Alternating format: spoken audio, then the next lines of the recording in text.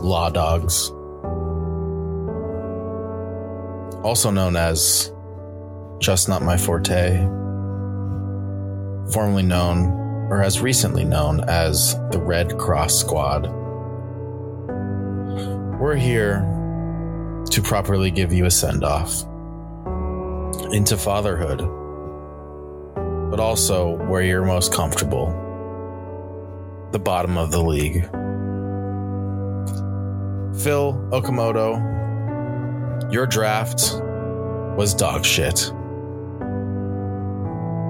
5 straight running backs in rounds 9 through 13 with names such as Deion Jackson, Jerick McKinnon, but the best one of them all, Tank Bigsby. You are known as King of the Handcuff, King of the I will not trade anyone starting in week 2 when I offered you 1,000 trades for the Sun God, for Jahmyr Gibbs, for Kenneth Walker, all good players. But nope, we decided to hang on to them. And when you hung on to them, you started the year 0-4. Now you had some big weeks.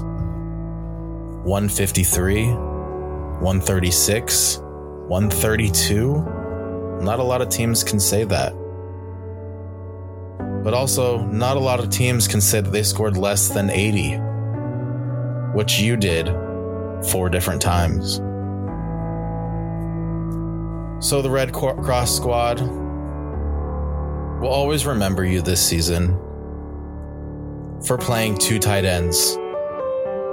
I would say more than half of your year.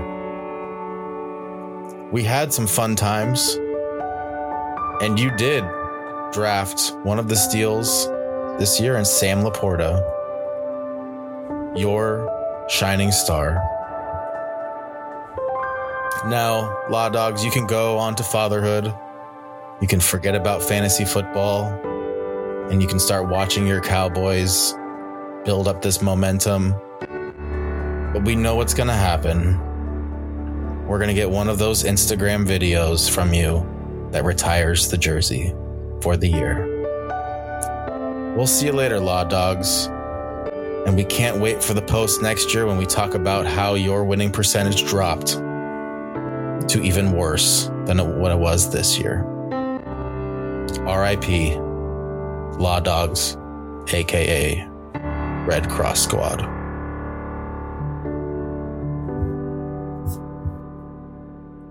It is November 28th, Tuesday.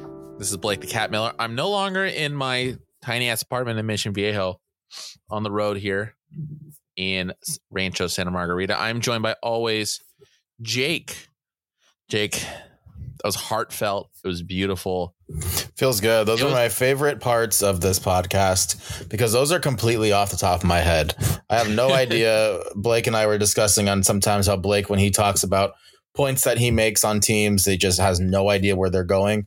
Those specific kind of what's the word I'm looking for? My monologues, essentially. Impromptu. Yeah, impromptu monologues just go wherever it takes me. And they're always out of love. Love Phil. Happy for him. But just terrible once again this year. And I just, one of these years, like, when is it going to end? When is Phil going to make the playoffs? I don't think he is. I mean, teams are designed in this league to like not make it. Like, it's just what it is. It's not a participation trophy that we have in the Northside Fantasy Football League, and there's got to be losers, and there's just no better loser than Phil in fantasy football. It's just what it is. Mm-hmm. And it's nice. Like, you talk about the impromptu. You always have Phil to start with. So it's like, it's That's the perfect. True. I really do feel like there's just nothing better than starting with Phil. And I don't even know if I get a better monologue throughout the last few weeks. Most likely I'm going to have to make one of my own, but there's nothing better with some of the decisions Phil makes. There's nothing better with his drafts, his choices in the draft. that just make me laugh every single time I look at it. So yeah, I don't think I'll ever do a better monologue than I do about Phil's team every single season. The season for Phil was doomed from the start when he showed up to the draft, bought non-alcoholic Heinekens for himself. It's true. And, so this is what we get out of Phil. We get this week in, week out. He is officially eliminated because of the loss in your guys' matchup. We're going to go over all the matchups. You're hearing me for the first time and I sound different or whatever. I know it's been 2 weeks. A lot has happened. We had Thanksgiving. I made 2 trades actually, and we'll go over both the teams and the guys that were affected. They played each other, which was pretty cool. Quick question, Jake. Favorite Thanksgiving item? Oof, I'm a big potato guy. Like any types of potatoes, I will eat. Are you a chunky potato guy? Or what does that mean? Is it chunky potatoes? Like potato. I was saying mashed potatoes. Well, no. So mashed potatoes would be my choice. Like mashed potatoes in general. Yeah, I like a little thicker. I don't like runny mashed potatoes, so they got to have some texture to it. I know this is not. I feel like this is kind of like some people don't like it, some people do, but I have been a fan lately, last few years, of the stuffing, a little sausage in the stuffing. Like I can sausage. Like, yeah, like it has to be like a crispy. Like it can't be just like the dough. Yeah, give me a little crunch with that. So yeah, I think those two kind of make for a good pairing as well. Always tastes good. What about yourself? I love my dad. Like cooks the turkey in a great way. Well, we all have parents, whoever that's like the good cook. I love my dad's cook. He always cooks it a little bit more, say like the outer layers like crunchy. Like he leaves it in there just a little bit longer. I love the skin. I am salivating, waiting for like the crisp of the skin, and like I'll make like little like I put like mashed potatoes like in it, and then I'll roll it. It's disgusting. I'm a disgusting human being, but the skin, I've always loved the skin. That's just me. I tried stuffing for the first time this year. I like it. I have this weird thing. I can't have onions, and I feel like that's kind of a proponent of stuffing. Yeah. So yeah, I'm a fan of onions. Yeah, it doesn't sit well with my stomach. I did one of those like tests where it tells you like biologically like things you shouldn't eat. So onions is like a no-no, but I had it. It may be something that, hey, it's Thanksgiving. Like I like it with some gravy, some mashed potatoes. Thanksgiving's great. Fantasy football is great. And that's why we get to do this every so often. So we appreciate the mob not coming out at us for not posting anything, maybe because they just forgot that we posted and we didn't say anything. But we appreciate it. We needed the break. It was our bye week because this week, what we're going to be discussing is going to be the start of these impromptu monologues. I'm going to throw out Jake. Teams are going to get eliminated. Teams are going to be locking up. But nothing's set yet. Like while one team's eliminated, there's still, say, 8 teams that are playoff eligible. And it's going to come down to these last 3 games. And it's really going to be a factor in just these matches we're going to discuss. Some big wins, some big losses, already pushing teams out of the playoffs. Enough of me talking. Jake, are you ready to go? Yeah, let's get into it.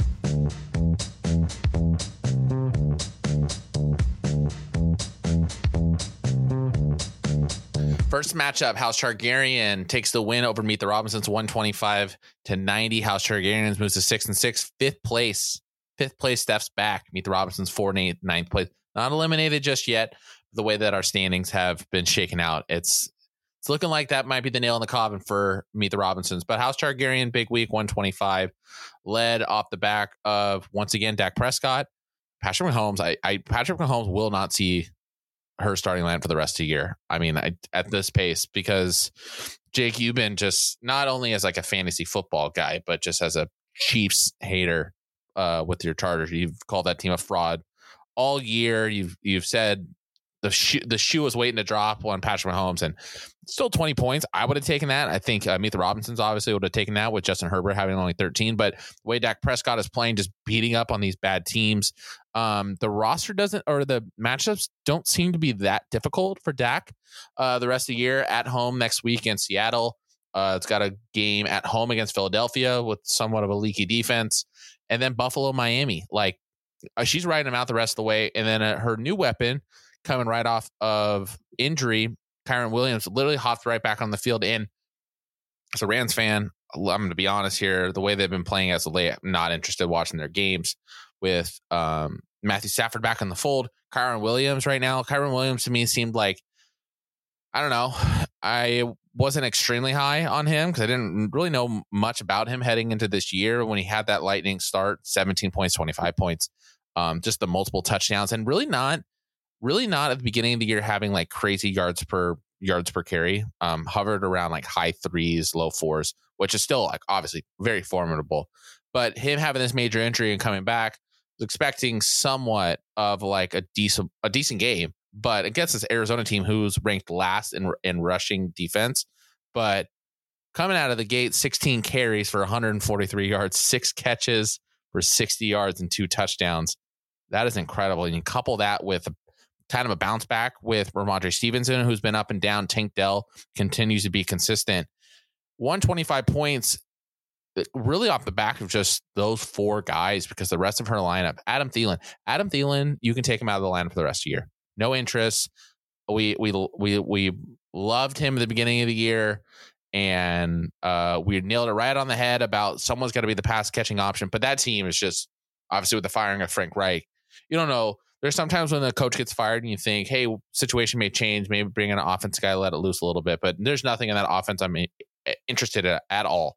Austin Eckler continues to, I mean, it's a tough game.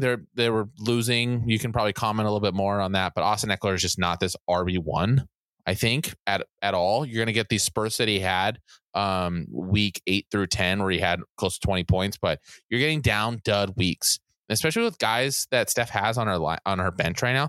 God, Royce Freeman put up more production than him, and that's with Kyren Williams. Royce Freeman's, I mean, he's not going to be a guy you're going to start, but Kyren Williams really complements, or Royce Freeman really complements Kyren because they kind of fit similar molds. They're both like right up the gut runners. So Royce Freeman's can be a perfect vulture if she's ever in a pinch or a running back.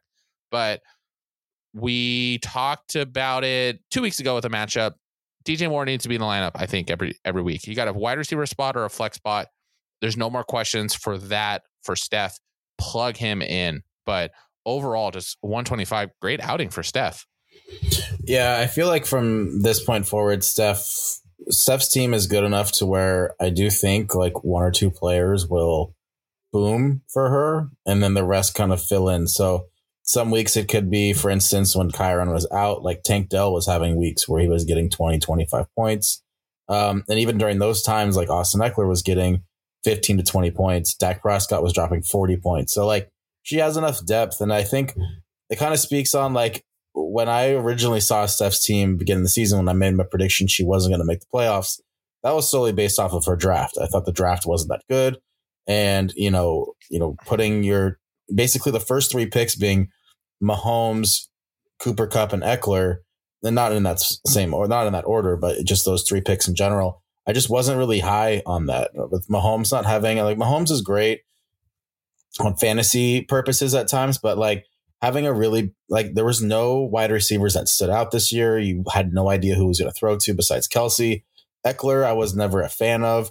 And Cooper Kupp was hurt going into the season. So I felt like those 3 picks, and looking at the rest of her draft, it was, we weren't really sure what we were getting on DJ Moore. DJ Moore didn't really take off until I believe it was the week that she played me. Or I guess the week prior, he had 23 points, but 3 points, 13 and 11 to start the year. And you're kind of like, that's your basically wide receiver 1. Christian Kirk at times is inconsistent. So I really was looking at it and I was like, hey, this is the reason why I don't think this team's made the playoffs. That being said, and this is what we talked about, her difference between her and Phil, is that Steph really put the time and effort in to pick up like legit options. So getting a Tank Dell, getting a Kyren, even picking up Dak. Dak wasn't a player that she originally drafted. I was looking at it while you were talking. Shane had drafted him in the 9th round. And Dak kind of started off the season kind of slow. So Shane dropped him. Steph picked him up. And now she has a legitimate, top 5 quarterback in fantasy, maybe even top 3. So, and picking up players such as Jaylen Warren and, just getting some depth, Trey McBride. So like you're looking at someone, and I will say this, Adam Thielen had many weeks where when she picked him up, where he was, helping at least get points for her team. Maybe it didn't translate to wins to start out, but it was getting points, which could come down and help her to really solidify a spot in the playoffs. So I do a shout out to Steph for really kind of piecing together a team while there were some like inconsistencies with Cooper Kupp and with Austin Eckler, her top picks, because this is a team that, for the playoffs, there's going to be some options for her. She's going to have to make those decisions. But I agree with you. I think DJ Moore is someone that you should be able to plug in that second wide receiver spot going forward. It is hard with Cooper Kupp, being on the bench, but Cooper Kupp just returning hasn't done anything. And to be honest, like if you look at those last 6 weeks, so there's a buy in there, but you're looking at 6 points, 4 points, around 6 points again, 1.6 and 3.3. There's no shot you can start him and expect anything. So yeah, for her, I think her lineup is pretty much solidified with Ramondre, Kyren, Austin Eckler, Tank Dell, and DJ Moore. And then if Dallas Goedert does come back, perhaps you kind of have a decision to make. Say it's a tight end, and maybe it's matchup dependent. But I think Dak going forward is your quarterback as well. Bills defense is still a little shaky to me. They've been good in spots. They have a couple boom plays this year, but there are also times where they get passed on a lot. And yeah, I think she just has a good, solid squad that could perhaps make an upset going forward for the playoffs. Yeah, I think Cooper Kupp, you're safe not playing him in the next 2 weeks. He's got Cleveland and he's got Baltimore. Yeah, that's tough. Those are tough matchups. And Steph has a knack for this. Not like this is the only year. She did the same thing last year. She struggled and she had I remember it was her and Phil. Winner makes it to the playoffs. She scraps. Yep. And she continues to do it. And she's looking good right now. 6-6, holding on to one of the last playoff spots. Meet the Robinsons. Well, he's 4-8. He's not officially eliminated as of today. He is holding on by dear hope. Pretty much we're looking at his lineup buoyed by Bijan Robinson, Calvin Ridley, playing against Calvin Ridley and another league too. So his eyes were on that game. Kind of back. He's back. 27 points last week, almost 20 this week. Continues to be a focal point as of late. And it seems like with the resurgence of this offense, there was moments, some spurts with this Jacksonville team that you couldn't start T-Law, who was a guy that a lot of people drafted as like they're kind of late end like top quarterback, and this team has struggled as a bit. Last 2 weeks though, they came alive. Offense been humming, and it has been on the back of 3 touchdowns the last 2 games for Calvin Ridley, and that's no surprise. When you got him involved, he's a special talent. So is Bijan Robinson. Just unlock the guy, let the guy play. Continues to get touches. He continues to get touches. I mean, just 16 touches for 91 yards, 5.7. Got both 1 touchdown through the air, 1 on the ground. He's just special. Only thing that's holding him back is just Arthur Smith and just the stupid play calling, but they beat my Saints, so they figured it out. Going up against an easy defense with the Saints, you're going to get points. Looking ahead, up against the Jets, could be a tough defense. That team is not out of it yet, so I'm a little bit worried about that matchup next week. And then against Tampa, that Tampa's given up a lot, but actually I think their rush defense is actually decent. If you're looking at defense is good. Yeah, so 2 tough matchups there, but in this situation though with Bijan has a talent that when he's given his opportunity, he can beat the matchup. So you're just hoping that it's not Arthur Smith getting into the way. But what really sunk Meet the Robinson this week was, I mentioned it, Justin Herbert in that matchup. You can touch on that. Brian Robinson kind of came back down to earth. It's just a yo-yo with that guy, top 5 running back, 7.4 points. And that's coming off 3 straight over 10 points. Jake Ferguson, you can't really trust the tight end situation in Dallas. I mean, talking about Dak Prescott being a top 3 quarterback, he's got to be throwing the ball, but there's so many weapons on that team. You don't know where the ball, whether it's the dwindle guy, the second running back catching the ball out of the backfield. There's usually like I swear they carry like 7 tight ends, and when you have CeeDee Lamb commanding a lot of attention, you're going to get weeks where that he had 1 catch for 35 yards, 3 targets. That's just the name of the game. Usually for Dallas, it comes down to tight ends or touchdowns. Dalton Kincaid, that was a rough game as a whole. I mean, the points were there, but it was just rainy, and I guess it's not much of an excuse. He had 6 targets for 5 catches, 38, just didn't hit the end zone. Usually that's how it goes when you go tight end. If you're not getting a touchdown, you're going to be behind the 8 ball. But man, if you're rolling double tight end, that's what you're going to get. But nothing really inspiring as well on the bench. Devin Singletary was kind of the interesting option considering the last 2 weeks prior to week 12, 18 points, 22. But I don't think it made that big of a difference with Pierce getting back in the lineup, but his touch count went down heavily. He only had 6 carries for 18 yards. He had 6 catches though, so at least you know if you need a running back pinch, depending on buys next week, you can plug him as someone that can catch the ball out of the backfield. But overall, across the board, 90 points, buoyed by just 2 big performances. But anything, Jake, on this one? I do feel like Phillips's team throughout the course of this season has been one of, and we've touched on this a bunch, but just like kind of bad drafting, and he'll, like he said, like the start of the year, he wasn't a fan of his draft. But I feel like his team kind of came on. I know he only scored 90 points, but it's kind of come on the last couple of weeks.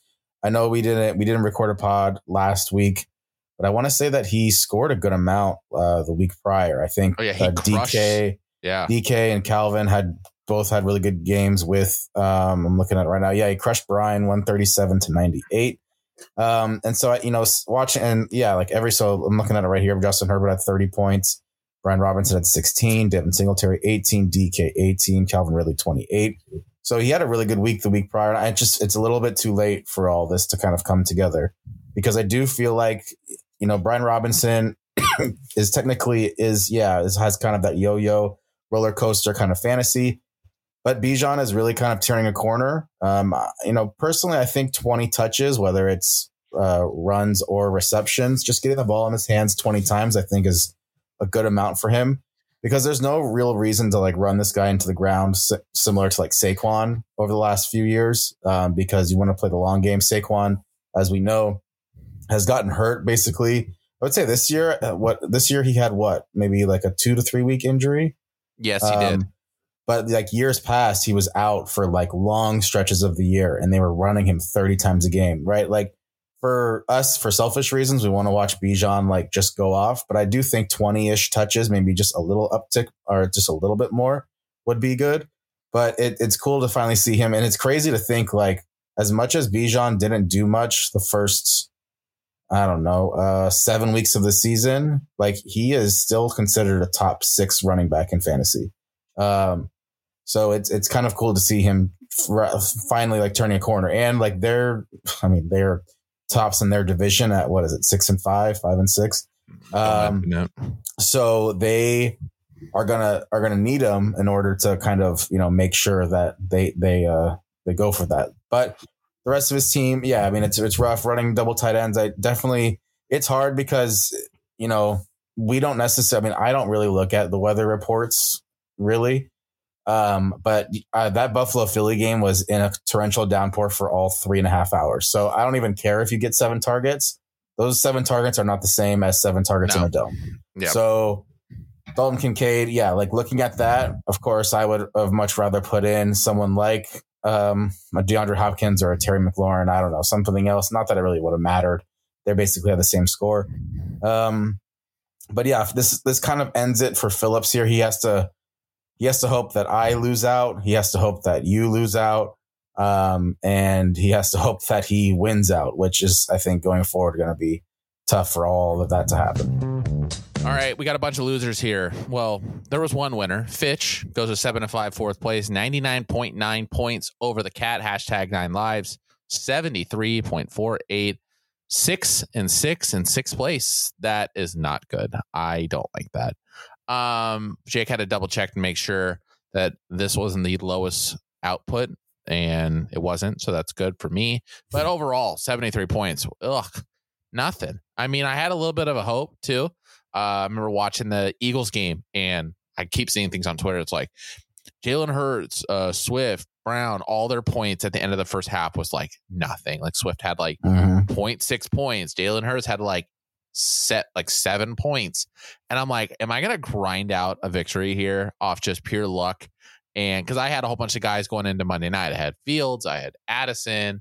Did I have someone else? No, but I had a Dicker as my late Sunday action. So I at the time watching the Eagles games, like, oh man, I got a chance here. But no, Jalen Hurts came in clutch. Went off in the second half. Yeah, went off in the second half. And when you talked about in the last matchup with Dalton Kincaid, Jalen Hurts really isn't affected that much by it because anywhere near the end zone, it's a tush push. He's got a lot of options on his team. He's got guys like Dante Smith in space. He's just good. I mean, that team's good. And you're playing against Buffalo. It's been a suspect defense that points are going to be allowed. But 34 points from him was absolutely huge. Chris Olave was very involved first half, which is unheard of for the Saints offense, getting him just target heavy. I want to say he had like 7 or 8 catches in the first half. Mm-hmm. No touchdowns, obviously, with that 15 score. But in Broncos defense, that was the tough one, too. I had Javonte Williams and I had the Browns defense. So I was kind of like kicking myself. I'm like, why, if I'm in a close matchup, why am I like banking on one of my upper echelon running backs taking points away from the Browns? And then I saw he had the Broncos. It was like a tough game to watch because I was just cheering for Browns to score, but not too much because I wanted Javonte. Javonte had a lot of carries, which he continues to do. 18 carries, 3 catches. You're going up against the Browns defense. That defense is legit. They scored 29 on him regardless, but still, that's a defense that's going to be tough to run against with Myles Garrett. I think Myles Garrett got banged up though in that game. Yes, he is. I'm not sure if he's going to be out for a while, but I think he left with his like arm in a sling or something. Yeah, which is crazy. Like that guy's a monster. Like if there's anything in this world that hurt him, I can't even imagine. I'm bouncing around in both teams here. I'm going to continue it. Overall, just bad matchup. Just a bad week for both of them. No Gus Edwards rushing touchdowns. Pittsburgh's offense with Deontay Johnson continues to just be sluggish. We saw. Well, no, I disagree. This is the first time they've had more than 400 yards in 50 games. Off, you know why though? Because my boy Najee Harris. Well, that's part of it. But when they're fired their offensive coordinator, they have someone new now. And the first time they've had more than 400 yards total in offensive yards in a game. Yeah, well, I mean, when I mean by sluggish, I'm looking at like their key guys. I'm looking at like Deontay Johnson. When we get to your matchup, we'll look at how George Pickens did. But think new offense, you think 400 yards, you think Deontay Johnson's going to be on the back of that. No, it was actually Pat Freiermuth, which was just not really surprising because that guy's a beast. He had over 100 yards, but 7 points for Deontay Johnson. I don't see much. Go to my team. Jalen Waddle finally had a decent game. It's a bummer that was the game on Black Friday. I mean, going into Black Friday, I get 15 points for Jalen Waddle. I'm like, oh, this is my week. But then, of course, I get a stinker. But Jalen Waddle kind of buoyed my 15 points. Najee Harris had near 100 yards and a rushing touchdown. That was just a good matchup. I got to look at matchups for the future for Pittsburgh. I believe they're play Arizona next week. And we just saw what Kyron did. 2 completely different running backs. Kyron's got way more juice than Najee Harris, but it's a spot for him to play. But Saquon Barkley, 5 points. Jordan Addison, disappointment. I mean, you're not going to get any points for Jordan Addison when your quarterback throws 4 interceptions. But yeah, I mean, there's really not. Unless you want to go over team by team, there's not much of interest on here. I think it really just came down to that Philadelphia game, that 34 points from Jalen Hurts. That was really the big separator. And as a whole, just disappointing like performances from my top end guys like Saquon Barkley, 5 points. I mean, you're not gonna win anything, especially in these lower scoring ones. You got to depend on guys like Saquon Barkley to be able to hit projections, or hit a big spot there. But it seemed like a week in both of our teams' matchups, so where it's just the number was going to be low. All it takes is just one big outing, and it seemed like Brian got it with Jalen Hurts. Yeah, I mean, Brian got 3 performances that were pretty much carried his team, as like you touched on the Broncos, Chris Olave. And Chris Olave, that was only in the first half because he was out the entire second half with a concussion. So, Jalen Hurts, getting 34.5. I mean, you could have probably added up like 5 of your guys and they still don't hit 34. Nope. So it just, looking at your team, rough kind of across the board. I will say this is not that what I've expected out of your team, because I do feel like there have been weeks where you like when you played me when you got 140 and I was like, dang, like that's kind of crazy that some of these players are scoring that much, because these guys, in my opinion, like Javonte Williams, I think, is a good running back. I don't think he's a great fantasy running back. Jordan Addison, rookie, so we're not going to touch on that. But like Jalen Waddle, good performance. Saquon, good performance. I don't know. It's just I feel like your team kind of came back down to earth. I mean, they definitely fell like a free fall, because 73 points is, my team the last couple of weeks basically has been around that number. But watching some of these guys, I'm like, okay, yeah, these are the guys that I've kind of expected to have. And I will say they all kind of combined this week to have bad weeks, or a bad week.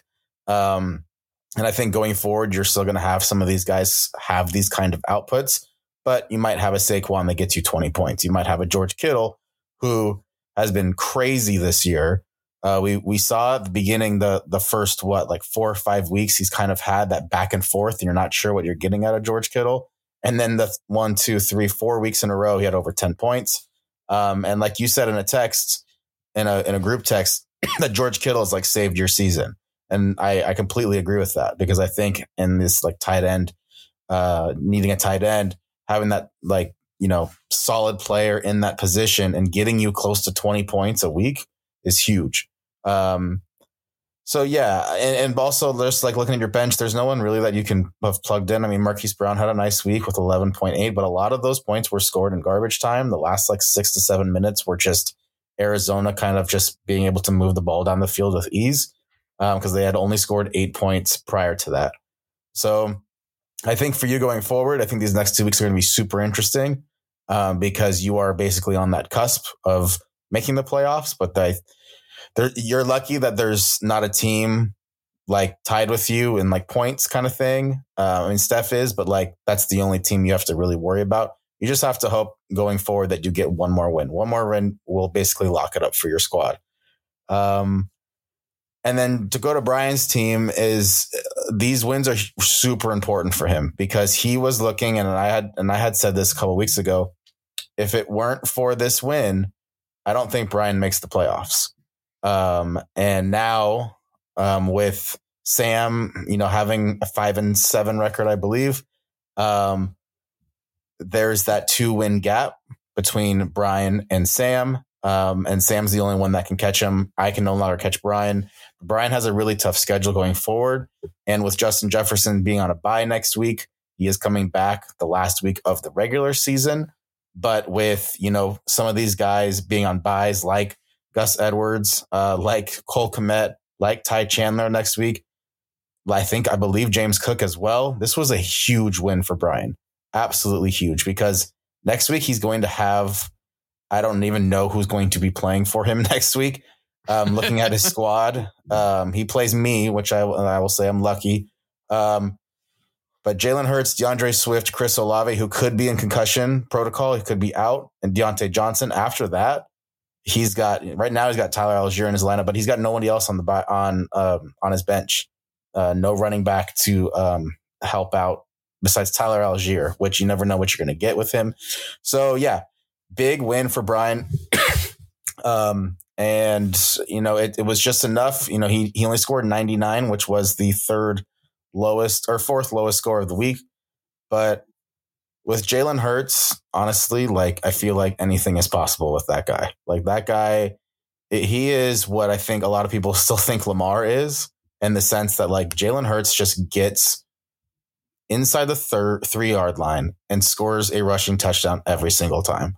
It is an automatic 6 points, and they get down there quite often. So he had 2 rushing touchdowns in this game, one to win the game in general. But yeah, he is a special talent. I guess he's the MVP front runner. I don't know if I think he should win, but for fantasy purposes, he's my number 1 fantasy quarterback.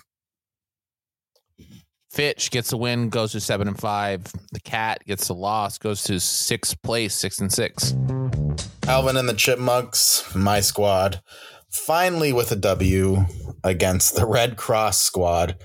Phil Okamoto, 3-9, officially dead, as you heard at the beginning of this episode. A rough year for Phil in general. we'll start there. I will say this: rough year fantasy wise, great year as a person. Congrats to Phil, as he is a father now. And I will, if I were to make the playoffs, I told Blake this: if I were to make the playoffs, I would dedicate my playoff run and my second place finish to a Shane, to his daughter, because Phil was busy this past week being a father and forgot to take out a couple players. Mm-hmm.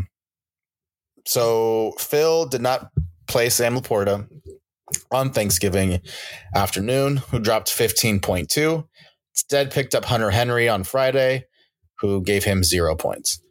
He also played the Washington Commanders defense. This is now the second time Phil has done this year, and both against me, and played against the Dallas Cowboys.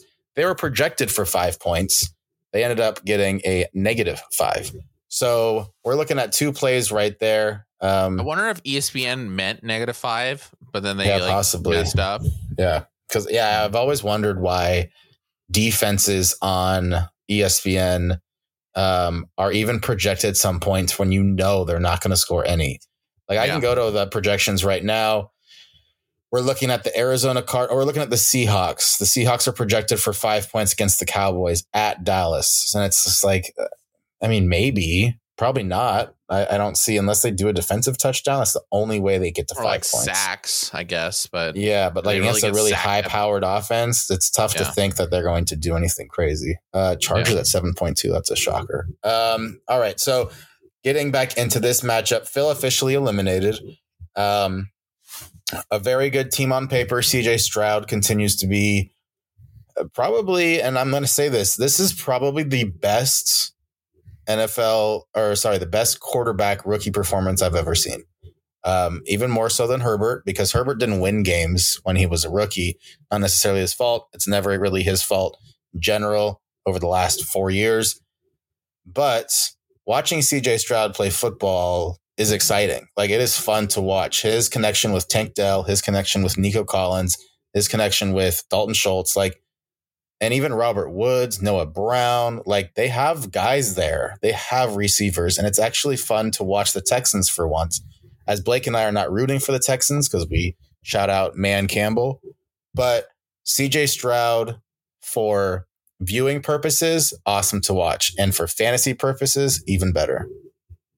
Redraft league right now, you taking CJ Stroud or Lamar Jackson? CJ Stroud, easy. CJ Stroud or Dak Prescott? Ooh, that's a good one. So if I knew how Dak was running that offense now. Well, that's what I'm saying. You're redrafting, you're starting a league. Yeah, so I get to also get to see how Dak has done lately. I'd probably still do Dak just because they don't run the ball. They just throw the ball like crazy. Yeah. Yeah, but CJ Stroud. Go ahead if you had some more. No, I was just saying, that's it. Those are good comps because CJ has just shown this kind of awareness, this pocket presence of there are times where he turns the ball over, but he's a rookie. And that's what you kind of have to expect going into it.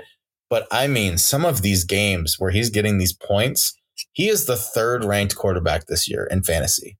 So I'm guessing it's Josh Allen. It is Jalen Hurts, and then it's CJ Stroud, which is crazy. So the last few weeks, you're looking at 46.8. I mean, that one is just an enormous. That game was crazy. 46.8, 19 because he turned the ball over multiple times. I think 3 times. 15 where he turned the ball over 3 times, and then he was much cleaner this past week where he had 30.86. So you're looking at someone, I think, going forward. Man, I could see him getting drafted in the 3rd or 4th round next year. Yeah, I see him going in that range. I see him going in that range of Justin Herbert of I'm not. Man, I would even take CJ Stroud. Yeah, I guess I would put it higher than those guys. I'm trying to think. I would rather have CJ Stroud than Patrick Mahomes in fantasy. And that's not just trying to me being a hater. That's because I love the weapons that the Texans have. Yeah. They have guys that can play. Patrick Mahomes relies on Travis Kelce way too much. And also his receivers drop a lot of passes. Watching the Texans games, it's those bombs to Tank Dell. Like, and this could have been more than the 30.8. He had that one that was called back that was 50 yards down the field. So like, oof, don't mention that to a lot of people that are over on yards. Yeah. So like, I think going forward, I think CJ, I mean, we can look up the draft this past year, but I think he's going to go. He has to go in like the 3rd or 4th round.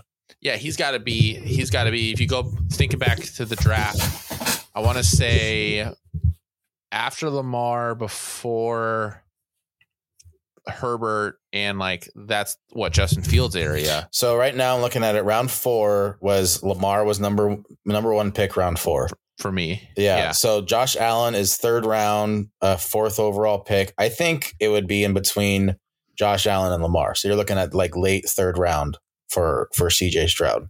Yeah, and like they're in a window too where like obviously this was a big game for Houston going up against Jacksonville because that division was still like almost undecided. Like if Houston would have won that game, they would have been right there. Yeah. They would have been right there. So I mean, they are still right there. They're only, I think, 2 games out. Like there's still 7 weeks to go and they play each other again. So, yeah, I mean, there's still plenty of time for Houston. I think that's my point with CJ next year is I don't see that division. I don't see that division becoming like exponentially better. If they don't get the number 1 seed, then they're not going to be matched up against other teams' divisional like leaders too. So I can expect somewhat of an easy schedule for Houston next year, depending on who they're matched up with, where you're getting the talent and any team that has a young quarterback like CJ Stroud, they're able to spend and splurge on other assets of the offense and the defense to just be a more well-rounded team.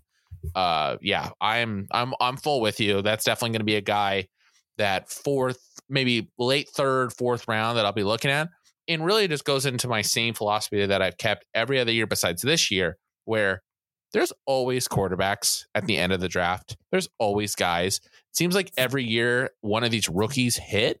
Now, it's been a couple of weeks, but I mean, we all see it. There's not a lot of times where like I'm thinking about Justin Fields when he really broke out in his rookie year. And even just what we saw at the end of last year, his success isn't really coupled by the necessity of having a number 1 wide receiver option that most like quarterbacks need. Like CJ Stroud has that, and he has that with Tank Dell. So there's a little bit better of a level of consistency of his output when you've got a guy like Tank Dell, where it seems like someplace Tank Dell's always open.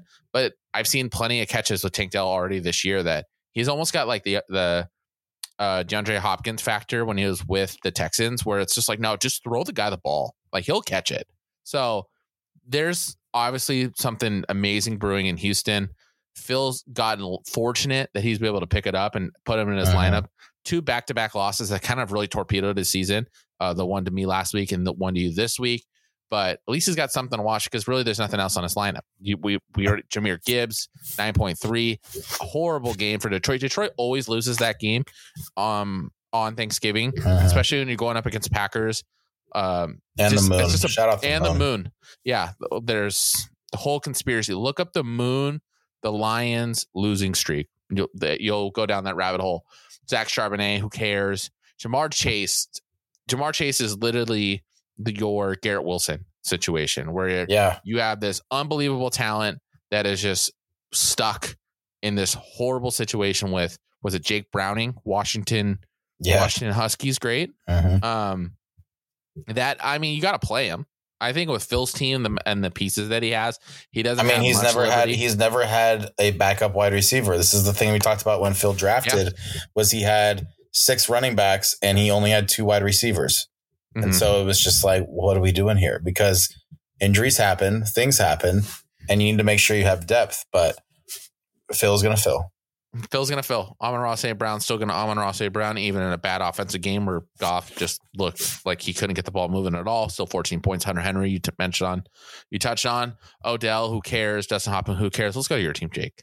Let's go to the team that's on the up and up. Well, I don't know about a 1 win streak is on the up and up. I will say we took a bye week. We had our bye week for the year, and most of it was because I just didn't want to talk about last week's not this performance and this matchup, but the matchup against Nick, where going into Monday night I was only down by 6. I had 3 players, Nick had 1, and I lost by less than 2 points. Classic Nick performance. And Nick's I will say this. Nick. I will say this. It wasn't like one of those where it's like, oh, God, I put up 130 and I still lost. I only put up like 82. So like I did not deserve to win at all, but neither did Nick, quite frankly. So a rough loss because it really is going to make it extremely difficult for me to make the playoffs, which is rough because I do feel like my team can make some sort of noise. They just need to click at the same time. And we got a little bit of that this week with the 120 performance. And we know Lamar only had 15 points, right? So you're looking at a lot of my players with more than 10 points, which is just a great sign. Alvin Kamara with 14, Tony Pollard finally doing something. I think he's had back-to-back weeks now where he's had pretty good performances. Yeah, you're looking at 16 points and then 19 points. AJ Brown in that monsoon, he had a touchdown. Very slow first half, as you touched on in your matchup. I decided to play Josh Downs only because Tampa Bay's secondary is trash. But, Garrett Wilson actually did something. He caught a touchdown. So, of course, I don't play him, but it didn't really matter.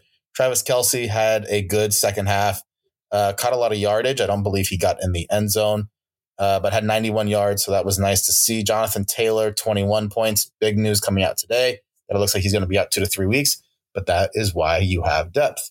And then, the rest of my bench, we talked about CJ Stroud, and I will say this, someone that I've seen over the last 3 to 4 weeks, like kind of really start to come around and come into his own, is Jordan Love.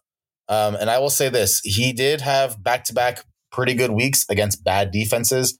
Chargers secondary is trash. He threw up 20, 21 points against them.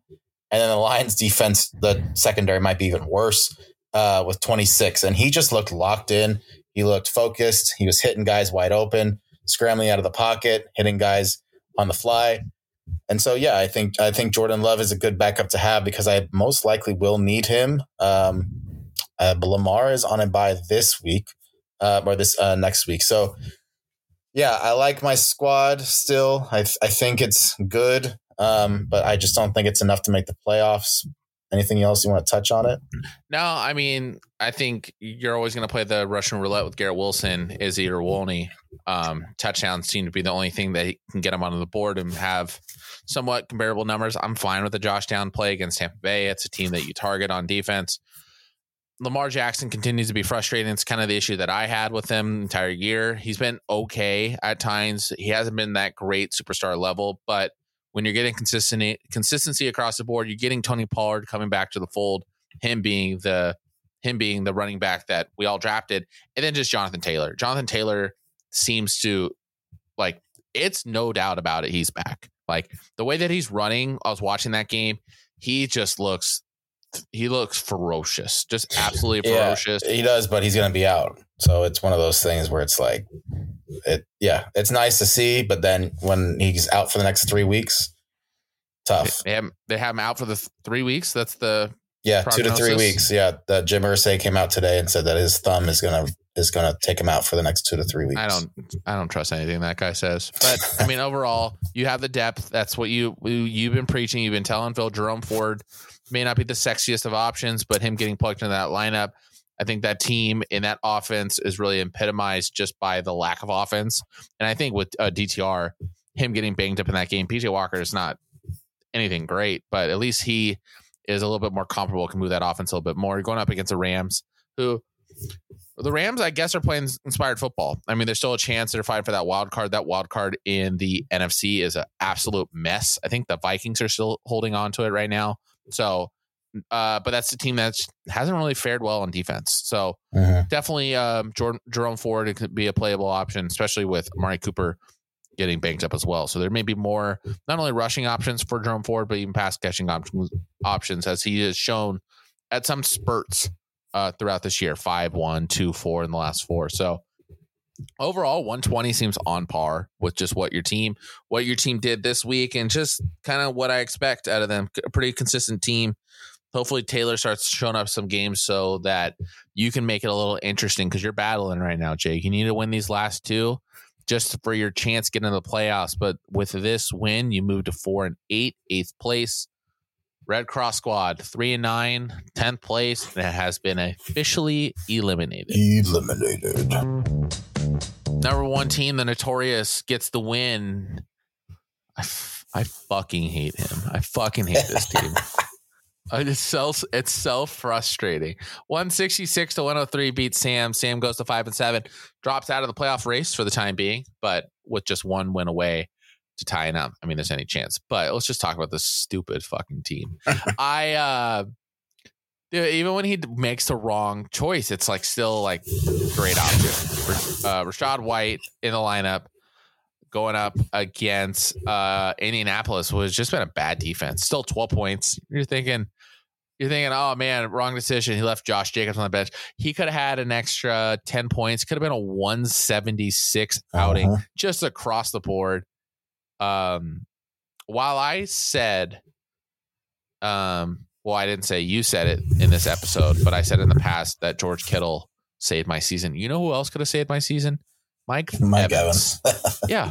Mike Evans would have definitely saved my season because Mike Evans continues to just be a set it and forget it. The guy's scoring a touchdown. He's got since week 7. I'm cherry picking weeks here to make it sound even better. He's got 6 touchdowns in the last 6. Wait, no, 1, 2, 3, 4, 5. I can't count. That's 6. He's had 6 touchdowns in the last 6 weeks. And no, if it comes early in the game, it comes late, Mike Evans is going to get it. He will get that touchdown. It seems like it to be an easy threat. There's weeks that he's always open. There's some weeks where he like struggles until the very end. And then he just like, oh, it's time for it. And then it's either garbage time or whatever. This is a close game. He's heavily involved. So frustrating because like the offense is humming a little bit. Not like crazy, but they have been in games where they've been blown out. So it's like the offensive output where guys like Rashad White that can pick up catches. You get Mike Evans who continues to be targeted in the red zone. Like Cade Otton gets random touchdowns. Chris Godwin gets nothing. So that's a side note. But let's really quick. Let's peel back the curtain. Was there ever like was it just a straight who offered who? Was there ever a counter at all? Or was that just only Mike Evans? Like, could you have traded, you think, Chris Godwin for George Kittle? No, I don't think so. I know obviously with like the pre-draft statistics that I did heading into the season, I knew that he has a history of drafting Tampa Bay players. So, and I feel like he's had Mike Evans before. I feel like that's a guy. And honestly, Mike Evans seems like a Trey guy, like personality wise, like kind of like confident, a little smug. There's something about, I mean, the guy likes, obviously his team name is Notorious. So he likes guys like Conor McGregor, like losers. And Mike Evans kind of seems like a loser to me. So I sent that over and yeah, it was immediate. It was no counter, no text, no nothing. I just sent it just thinking this guy was denied. That's when you know you lost. Yeah, well, especially when you're going up against a vet that's just cooking this league right now, who continues to cook as well, even though I pronounced him dead in the last episode. Isaiah Pacheco, 23 points. And God, I mean, I was right for 1 week going up against Philadelphia. That was the kind of the matchup that I was like, hey, like I think we're going to slow our brakes here. I don't think he's going to be able to like get through that defensive unit. And then that's coming off 3 weeks now, 5 points, 6 points, 9 points. So in some light, I was right. But you look at that second half for Kansas City and you look at Isaiah Pacheco, that's just literally the most angriest man I've ever seen play football. Like, I mean, he has to have like the record for most steps in a run, like all time. He just shuffles those feet. Yeah. That guy would crack so many eggs in Pokemon Go just in terms of like distance traveled. Like it's wild. And then he's getting like cake matchups for the rest of the year. Green Bay. It's a team that's been ran on Buffalo. They've been ran on New England, Las Vegas. Those are the stupidest call I made. Pacheco at 23 points. Tyreek Hill, set it, forget it, 20 points. Jacoby Myers having that up day. Every time I say he's out, he comes back and he hits 7. And that like some of the catches that he had in that game were incredible. And then Josh Allen, 40 points. You look at that and you think, okay, dude, he played all the right guys. But like I said, Josh Jacobs, like trying to flex on this league, not playing Josh Jacobs, even though last week he had a down week. He had 14 carries against that Miami team that's got a pretty good defense. But sitting him, I think just for shits and giggles, leaving on the bench, 22 points. Christian Watson, who's a guy he's held on to forever. And there were moments where when he wasn't in the lineup, we're thinking, dude, this offense stinks. Like, I wouldn't even want if he comes back. And really what's been his plague is that he hasn't been able to catch the ball. Besides this matchup against Detroit, we're looking at two catches, 1, 3, 3, 3, 2. Volume hasn't been there. We got 7 targets. We got 5 catches, got 94 yards. That's Christian Watson. Christian Watson, when he was last year, he seemed like the guy. It's like kind of hit him in the flat, hit him coming across the middle. He's got burners to beat you, and you're getting 17 points. And then Tyler fucking Higbee. I didn't know he was on a lineup right now, and they target him his first 2 catches were touchdowns in that game. There's just, and they even tried to go to him a third time, like in the same route. So the guys got it clicking. Every time that we think someone may come for his throne, QB Sneaks is one of them, and we'll talk about him in that matchup. But you're putting up 166, not even putting out your number 1 lineup. It's scary. Yeah, I mean, I will say this. Everything clicked for Trey this week because I'm looking at his year so far, and he's very consistent around 120. He hasn't scored more than 130 the entire year. This is the first time that he's done it.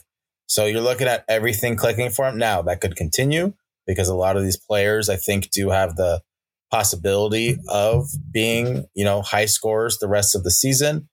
But, there are certain things that I think when you start getting into, teams that make the playoffs, there are a couple that I would still probably take over Trey's team because I do think, like I said, around 115, 120, when you go up against another really good team, you're going to have to score more than that.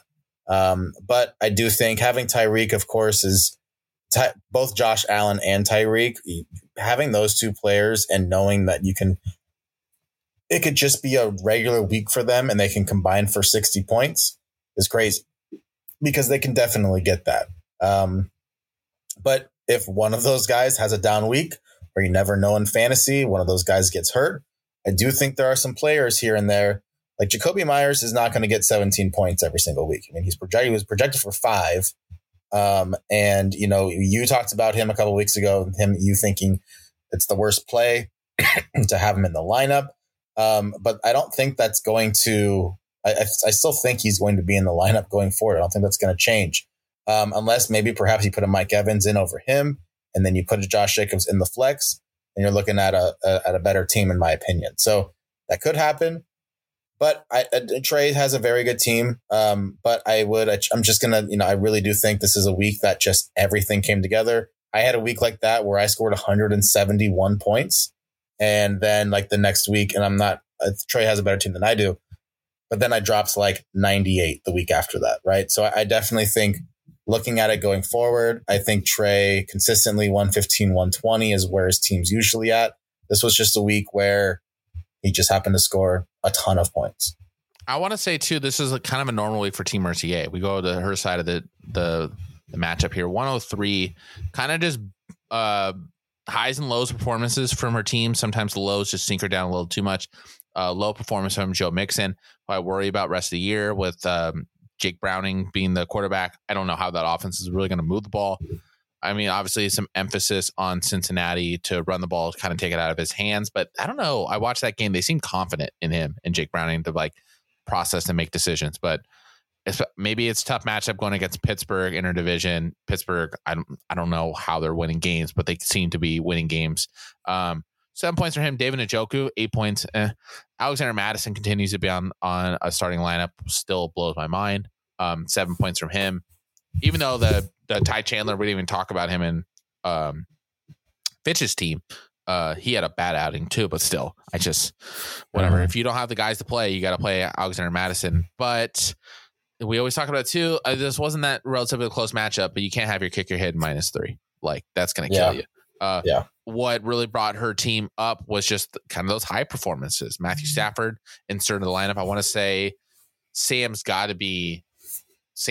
to be the owner that has played the most quarterbacks. I'm thinking on the top of my head, at least 4 have been on a starting lineup for her. But clicks. I think going forward, if she's going to get back into the playoffs race, she's either going to ride with Matthew Stafford or she's got to go similar, just playing best matchups. I know that's something that she's got to make that dance. It really comes down to commitment and making sure that you're staying on top of the waiver wire, see what you can do. Dan Montgomery continues to be back, 15 points, kind of a lower like point outing for Detroit. There was probably more opportunities that could have been in play without all the turnovers and just lack of efficiency, fourth downs that they were going for. So while that's a good game, I expect better. Stephon Diggs was able to perform in a just absolute rainstorm, which is impressive, buoyed by a big touchdown. Brandon Ayuk continues to be consistent, 12 points. As I say, continue to be consistent. It's not really true. He just came off a 26-point outing last week against that leaky Tampa Bay defense that you touched on with your Josh Downs. And Cowboys defense. I mean, Cowboys defense they have to be the number one defense. Yeah. Last 3 weeks, 10, 22, 16. I don't care who they're playing. You put them in the lineup, and it seems like Dallas right now. We already talked about their matchups. Actually, we're talking about Dak. You got a matchup at home against Seattle. Woof! Like, we'll sign that up. My only issues and questions that I have for Sam's team is I like the lineup besides Alexander Madison going forward, but she has like 3 interesting options on her bench. She's got Brandon Cooks now. Hear me out about Brandon Cooks. I know it's Brandon Cooks, but we got a little every other factor here. He has been like wildly consistently inconsistent, and that's kind of the Brandon Cooks show. Starting back week 6, 13 points against Chargers, 12 points against the Rams. Had a stinker against Philadelphia. Only was targeted twice, which is insane. I don't really remember that game that much. But then the Giants game, he had 10 targets, touchdown, 173 yards. He had a stinker, 5 points. Then this past week, 15 points against Washington. That's someone that if you're looking at your flex spot and you're mulling over decisions, if he's got the best matchup or you think that's going to be a spring, he's a guy that you consider playing now. Can't start T. Higgins going forward. Pat Freiermuth first came back. Obviously, Kenny Pickett loves a tight end. He was heavily involved. I want to say over 100 yards without looking at it, so I can see my train of thought. And then Rashee Rice. I don't know where you're going to get out of him. The wide receiver room is shaky. Rashee Rice was one that I mentioned a while back that I thought, okay, I think we could move forward with him being the primary option as a wide receiver. And that is evident in this game. They needed to come back. They relied on Rashee Rice, who was heavily involved, 10 targets. He had I believe he had one big touchdown score. Yeah, it was it was just like over the flat, and he just, it was like a 6-yard pass, and then he ran for 40 yards. So there's definitely options, and there's definitely options for a team. So only being able to get out 100 points, she left some points on the bench. You're not going to beat this matchup, 166. You just gotta take it for what it is. But she needs a win this week, and I think she has some sort of bench to figure it out. Yeah, I still think Sam's team. Yeah, for me, it's just very much up in the air. Zach Moss going forward is going to be a big for these next 2 weeks. I definitely think that's going to be a huge boost to her squad because Alexander Madison should never see a starting lineup in fantasy. I'm still for Sam's purposes, like I still don't think Matthew Stafford's it as far as the quarterback. And we touched about like his matchups the next couple of weeks. Cleveland, and then at Baltimore. Like those are maybe the 2 toughest matchups going forward the next 2 weeks. And so in order for her to win or make the playoffs, she needs, to solidify the quarterback position. I'm not sure who she can get off of waivers. But we have an extremely late trade deadline. I didn't know this. Our trade deadline, I think, is like, I might have to change this. I believe it's next week or the week after. So I might have to change it to make it next week prior to the games because we shouldn't be making trades for playoffs. So I'll have to take a look at that. But yeah, the rest of Sam's squad, like next week is tough with some buys. But yeah, Brandon Cooks is an interesting one. Pat Freiermuth, I think going forward is going to be your starting tight end. I still think I don't know if this team has enough to really to make a late season push to get in the playoffs. And I think I agree. I think a 103. I mean, if you think about it, kickers usually don't get negative points. So if you're thinking about it, she had around 106, 110. I think that's what you're going to get from Sam going forward. Maybe just 105. I think that's her ceiling, in my opinion, because I don't expect Stafford to get 23 points a week. But I do perhaps think that Joe Mixon can get more than 7. You're looking at, some of the other players. But I think going forward, Sam, this is pretty much what you're going to get from her squad for the next 2 weeks. Sam with the loss goes to 5-7, 7th place. Notorious continues his push for the number 1 overall seed and bye heading to the playoffs. Gets the win, 166, moves to 9-3. Now, we didn't officially do a matchup of the week, but I would assume that if we started with the matchups, we would have taken this as a matchup of the week, because you got QB Sneaks, who has just turned it around as of late. We mentioned it in the intro a little bit about my trade that I had with both of these teams, actually, and they were both used here. One of my trades was Justin Fields to QB Sneaks. I gave him Derrick Henry, and then the other one was Courtland Sutton to Nick's team runners or Jared Goff. Now, I think if I didn't make that trade and I had played both guys, I think I would have won this week. So that hurts. But 139, 112 QB Sneaks get the win. Both teams are now 8-4. QB Sneaks is in second place. So not close enough where Rum Runners can do his usual tricks and squeak by a last second win that he's been doing ever so effortlessly this year. But 139, not a great outing from two of QB Sneaks guys. Brock Purdy with only 10 points. Dalton Schultz, 0.7. He's an end zone guy, Dalton Schultz. I think you continue to play him. I'm not worried about any output like that. I've been high on him and continue to be high on him because, I mean, we just spent like 10 minutes in one matchup talking about where we're going to draft CJ Stroud next year. So it is what it is. But you get Christian McCaffrey, you got Derrick Henry now on the same. Both guys going for 20 points. CeeDee Lamb continues to be a target hog. 45-10. Sometimes there's weird in games when it's so high scoring that like the number one guy on the team isn't like as involved that much. 9 targets, 4 catches, which seems a little strange, but all you need is that 53 yards and a touchdown will get you in that 15-point window.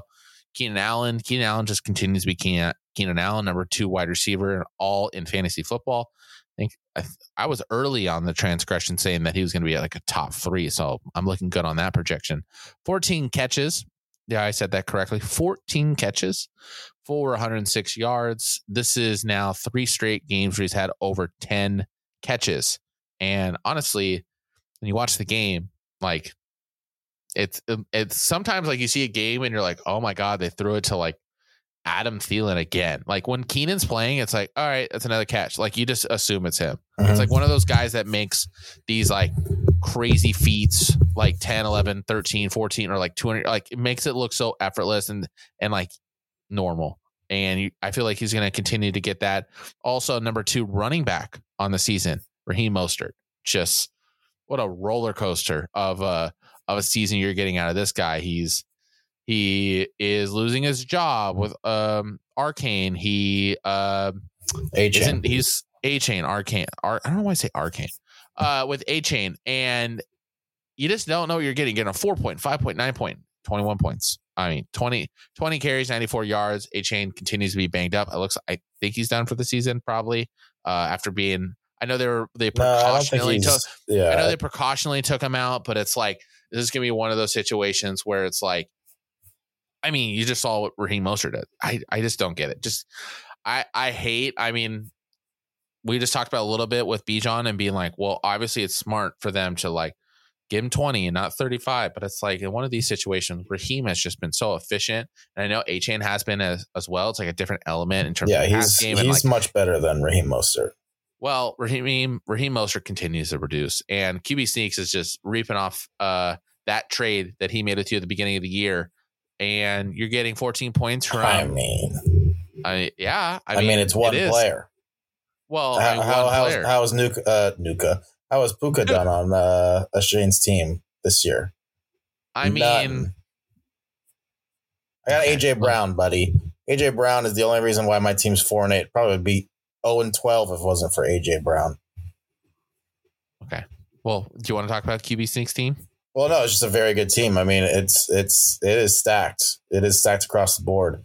Brock Purdy is probably the weakest link, and it's nice to have a quarterback that is probably on the best team in football, and being the quarterback of that team and having so many weapons, so that 10 points. I mean, you're looking at two players that got a combined score of 11 points, and Shane still put up 140. So like. That is an insane thing to have. He's got, you never know what you're getting out of kickers on a week-to-week basis. But Brandon McManus, 14 points. The San Francisco defense. Shane has also the Ravens defense. He's got a lot of depth. And sure, like if injuries do happen, then yeah, perhaps he can plug in Puka or Nico Collins. Nico Collins had a great week this last week too, and he's still holding strong in that top 20 position rank. And he's had 3 straight weeks around with over 10 points.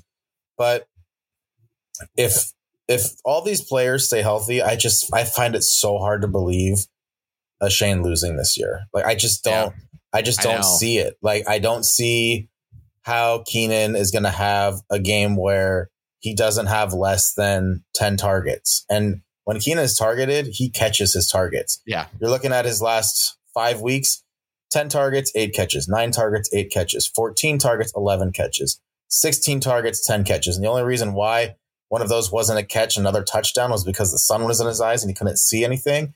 And then you're looking at this last week. There was a time, I believe the last 2 targets that Keenan Allen had, he dropped. He was 14 of 14 going into like the final drive. So he is going to consistently be that unless they drop out of the playoffs, which can be a thing in the next 3 to 4 weeks. They have a pretty easy schedule after they played the Ravens this week. You're looking at New England. Now Denver has played much better, so Denver's going to be a little tougher, but Vegas, I mean, even like throwing on Buffalo, I think is still an option. That's going to be a high scoring game. So you're looking at these teams where Keenan is going to have great weeks. McCaffrey is still a beast. He's right up there with Tyreek for best player in the game, essentially offensive player in the game. I don't think Derrick Henry is going to have much or many more 20-point games this week. I do think this happened to be against a very bad, we know they're 1-10, bad team in Carolina. That was my pitch. That was my pitch in the text thing. I'm like, I'm trading right now. You're going to get the best. If you want a free win or a free good outing from Derrick Henry, here it is. Yeah. Yeah, so, Indianapolis, Miami, Houston, next 3 weeks, some of those could be good matchups, but they're also a really bad team too. The score was 17-10, but, just 2 bad teams that played against one another. So who knows if Derrick Henry, maybe towards the end of the year, possibly Tyjae Spears takes over just to get some reps in for the last couple of games. But this is a tough team to beat because if anyone goes down, he has backup. And so that's what you want in fantasy. And then anything else on a Shane's team, or can we talk about the opposite when it comes to Knicks?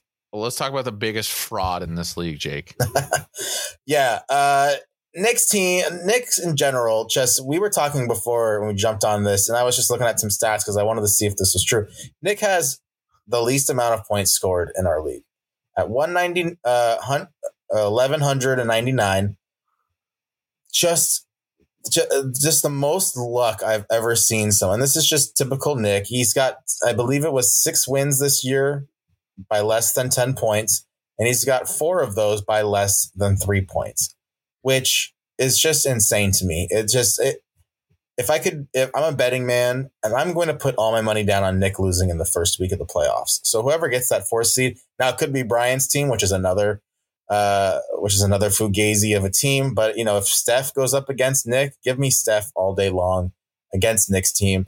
And it's not necessarily, I will say this was by far Nick's, I felt like his best output in weeks.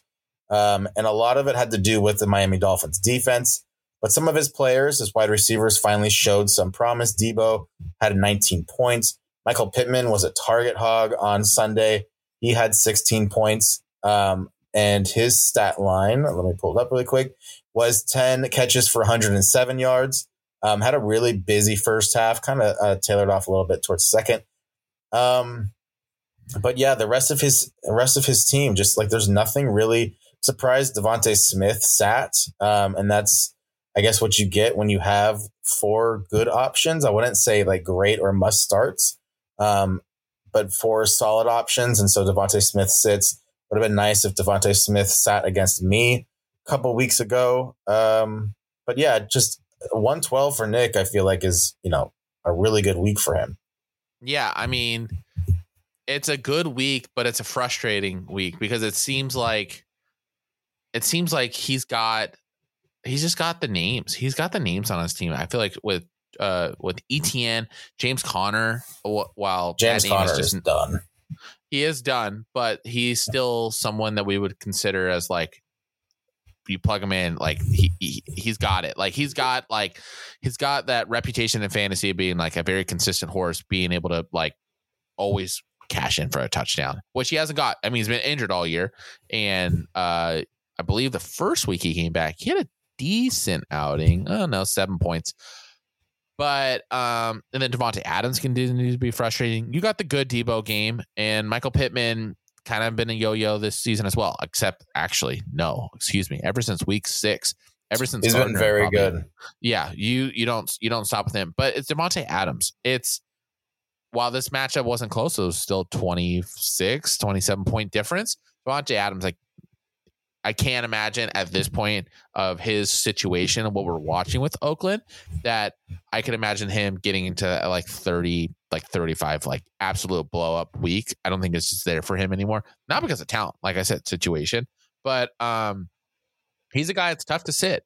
Like Devontae Smith, you were saying, yeah, I know we got 3 good options there, but at this juncture, if you're making a switch on like, okay, who's the third worst wide receiver in this crew? As much as I've been extremely down on Debo and his inconsistencies, his injuries, I don't know. I don't know if I can trust just Devontae. Coming back, this is his first week. Let me scratch that. Last week he had 13 targets. The week before that he had 13 and relatively high outings. That was coming right after the coaching change. I mean, with Antonio Pierce and Josh McDaniels leaving. So obviously there was some hype around that. But this game against Kansas City, I don't know if it was a product of complacency from Oakland as they took that early lead and they try to milk the clock away with Josh Jacobs, as we saw in Trey's matchup with his high outing. So I don't know if this is a circumstance of the game script or. I will stop you really quick because I was watching that entire game and they threw to Devontae early. Like they made it a point once again to get him involved. I think he had 3 or 4 catches in the first quarter.